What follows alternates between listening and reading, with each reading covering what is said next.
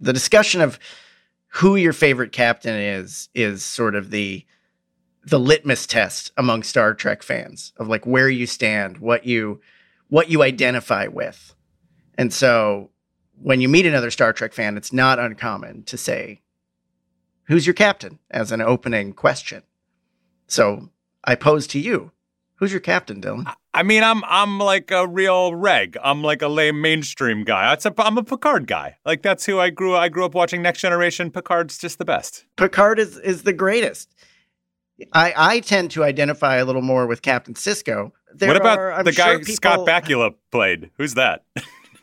He was a captain, wasn't he? His name is Captain Archer. Okay. Thank you. Sorry. And he helped avert the temporal Cold War. So maybe seems important. You'll put a little respect on his name next time. Sorry. I'm Eric Grundhauser, and this is Atlas Obscura, a celebration of the world's strange, incredible, and wondrous places. Today, I'm taking you to one of my favorite places in the entire universe. It's an incredibly accurate replica of the set of the Starship Enterprise from the original Star Trek series, the 1960s era. It was created by a huge fan of the series who happens to also be a professional Elvis tribute artist. I'll tell you all about how he built it and why I love it so much after this. Oh, and I'll probably make so many deep cut Star Trek references that will be impossible for my producer to cut them all out. Come!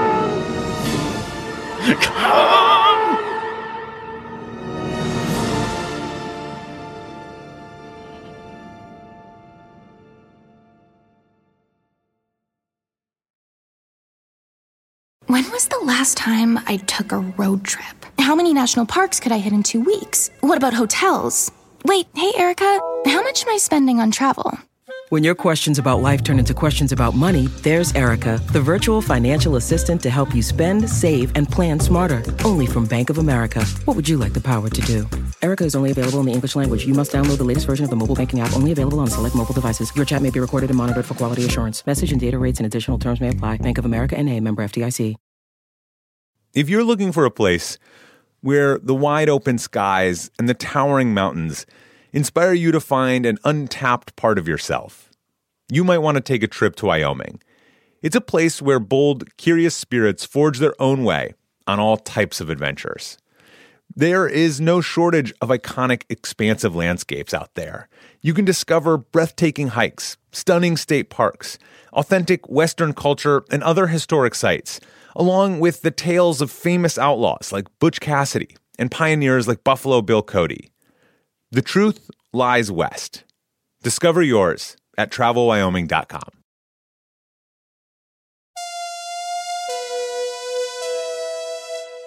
So can you tell me about this place and where is it? What was it like when you got there? Can I ever?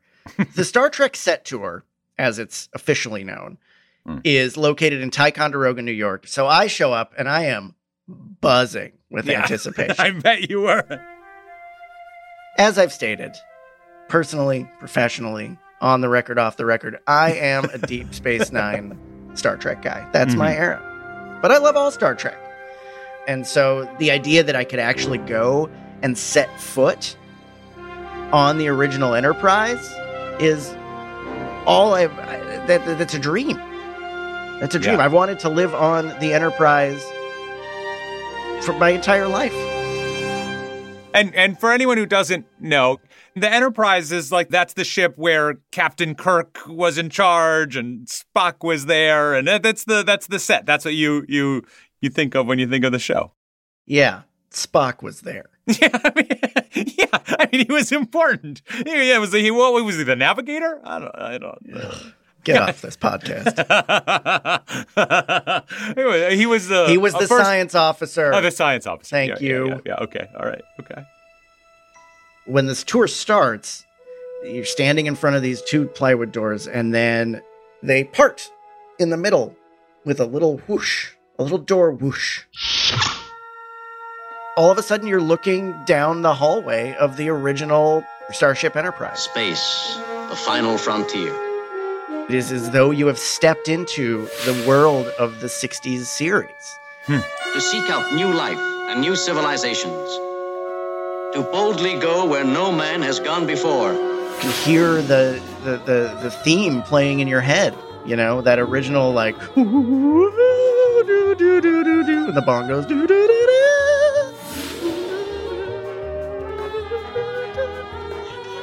I can't go that high. Anyways, you're there, you're in it. For all intents and purposes, it looks like you have stepped onto the Starship Enterprise. The guy who made this is named James Cawley. He's actually a professional Elvis tribute artist in his daily life, but he moonlights as the creator and owner of this screen-accurate Star Trek set replica tour. Favorite captain? Kirk. Mm-hmm. Favorite character? James and I talked on the phone a couple of weeks ago. We talked about whether or not starships should be carpeted. I'm looking at you, Star Trek Discovery and Picard. We ran through some of his favorite characters. Spock, and then I would say Riker, Picard, and Wesley in that order. That's a shocking order. After Spock. And then, of course, we got to talking about the set. So the whole thing started out as a hobby. I had this weird notion that I would make my own Star Trek film with my buddies. And I knew that if I was going to make my own Star Trek film, the Enterprise had to be the Enterprise because everybody knows the details intimately. And if you get it wrong, well, then you're immediately not in the universe. So my goal was to get it right. How long did it take James to actually build this set? So James started building the sets in the mid-90s, and he's continued to add to them and refine them and make them better to this day. So really, he's been working on it for 2 decades plus. Wow. Yeah. If he started in the 90s, we're coming up on 3 decades. So I have to assume that on this set, they've remade the kind of room, the quintessential room, the bridge. That must be that must be there. Red alert, Dylan. They did do the bridge. It's the bridge. It's arguably one of the most iconic sets in all of science fiction history. Yeah. And to describe it, I mean, the bridge of the Starship Enterprise is this sort of circular room. And in classic 60s, 70s style, it has sort of a walkway around the rim and a sunken living room in the middle there. And it's all built around this central captain's chair, which is where Kirk would sit and issue out his commands and, fire photon torpedoes and fire the phasers and on screen. You could do a better Kirk than that. Fire photon. No, I can't. Not even going to try. The level of detail is unreal. So like in the bridge, it's all there around the rim of the room, where Uhura or Spock might have sat. They have all of the science stations and the blinking buttons and the levers and the screens with graphs and charts that look futuristic, but just enough to convince you that it's future nonsense that you don't need to know about. Can you sit in the chair? Sorry, that's just a side question. Can you sit in the captain's chair, or is that not off limits? Yeah, you can sit in the captain's chair. Seems important to be able. Good. All right. Did you sit in the captain's chair? You better believe it. Okay. Does a Klingon eat gach?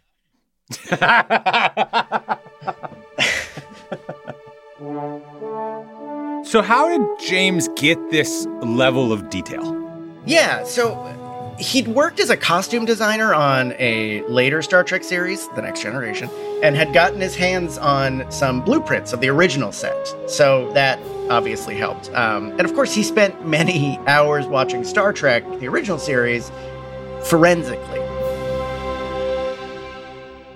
We had to look at not only the blueprints and work from that, but we also had to go to photographs and screen captures, and then we had to research the furniture and find out what kind of furniture they were using and what was the captain's chair originally and all these things. So it was like an archaeological dig through Hollywood time. Was there a certain prop or material that you had to struggle to locate when you were filling all that in? a lot of the set decorations, the things that are, just like everyday objects that you would see in maybe Captain Kirk's quarters or in the cabinets in sick bay, all of these things were real 20th century found objects. And so we had to figure out what they were through a process of elimination and identify them, and then hope to find them. There's a couple of pieces that are on the set that are over 100 years old because they were from the 1920s. So they were antiques when Star Trek was using them. It's been a Herculean effort to get all the details, and the details are important. The Star Trek set tour has really become a mecca for fans and even the cast themselves. A number of the original series cast members have come to visit, including William Shatner, who came and sat in the captain's chair and gave James probably one of the greatest memories of his entire life. Oh my God, that's amazing. And others who have come and stepped into a world they probably haven't been in half a century. The regular cast and a lot of the guest stars have all been here, and to hear their stories about working on the set, and to see them shed tears as they walk through, pretty profound. I remember Walter Koenig being here, and when he came out, he was standing in the corridor, and he got very quiet, and he just stood there. And at one point, he just kind of looked down the corridor and put his head down. He was very quiet for a couple of minutes, and I remember saying to him, "Walter, is everything okay?" And he just whispered to me, "Flashbacks," and started walking. So, you never know how somebody will react to something that's part of their past. It has to be impactful to them because, again, it's part of their youth.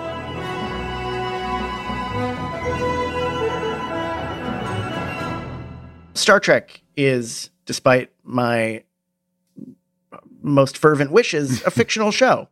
There is an element of being a fan of fictional properties that is lonely, that is isolating, because your engagement with it often happens in your own head and is reflected only in your own memories. And so by creating a world where you can have others step into this world physically with you, or watch them step into it physically, is such a powerful thing. What does Star Trek mean to you? I'll tell you, in a nutshell, as a kid, it was the adventure and the action, and all of that and identifying with the captain and, wanting to be a part of that adventure. But, as you get older, you start to read between the lines and you see things in life differently. So you can see the stories differently. And one of the things about Star Trek that has never waned is the fact that it looks right at you square in the face and says, you know what? All of this nonsense and this stuff that we deal with right here and now, the day-to-day toxicity and the bigotry and all of that stuff is going to go away, and tomorrow's going to get better, and we're going to do it together. That was the ultimate message. But I think that's Star Trek in a nutshell. It's positive energy. I think inherently most of us want a better tomorrow. So I think that's why we hang on to Star Trek.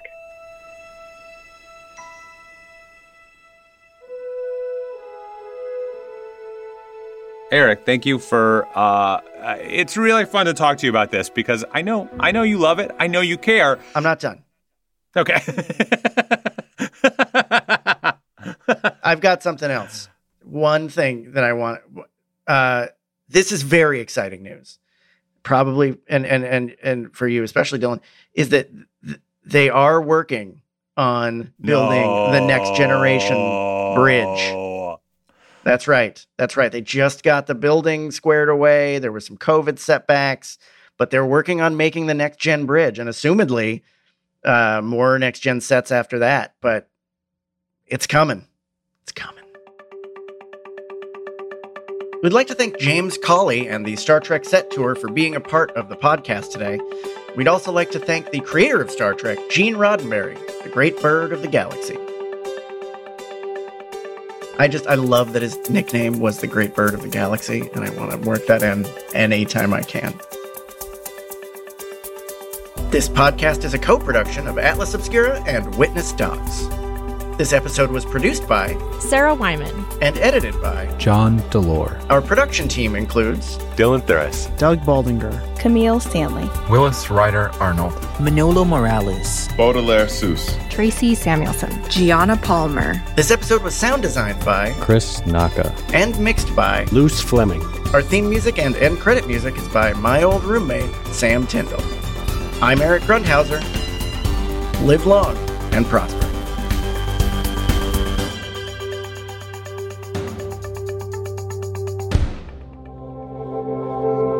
Witness Docs from Stitcher.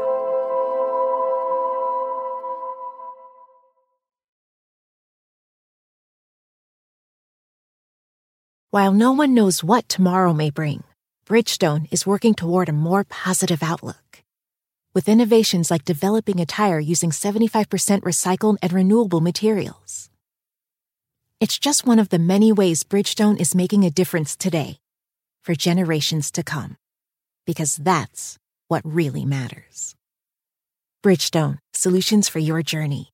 Visit whatreallymatters.com to learn more. The world isn't wide enough for those with an insatiable desire for discovery. The all-new 2024 Lincoln Nautilus Hybrid SUV offers the power and freedom to explore further and deeper than ever before. Intuitive, smart features ensure that you're always connected to the road ahead.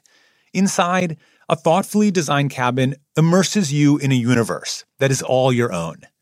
The larger-than-life panoramic display spans the entire width of the cabin. It's customizable and interactive. Drivers can even personalize their backgrounds with a series of nature-inspired themes. This vehicle signals the arrival of an exciting new chapter for Lincoln. Discover more about the 2024 Lincoln Nautilus at Lincoln.com.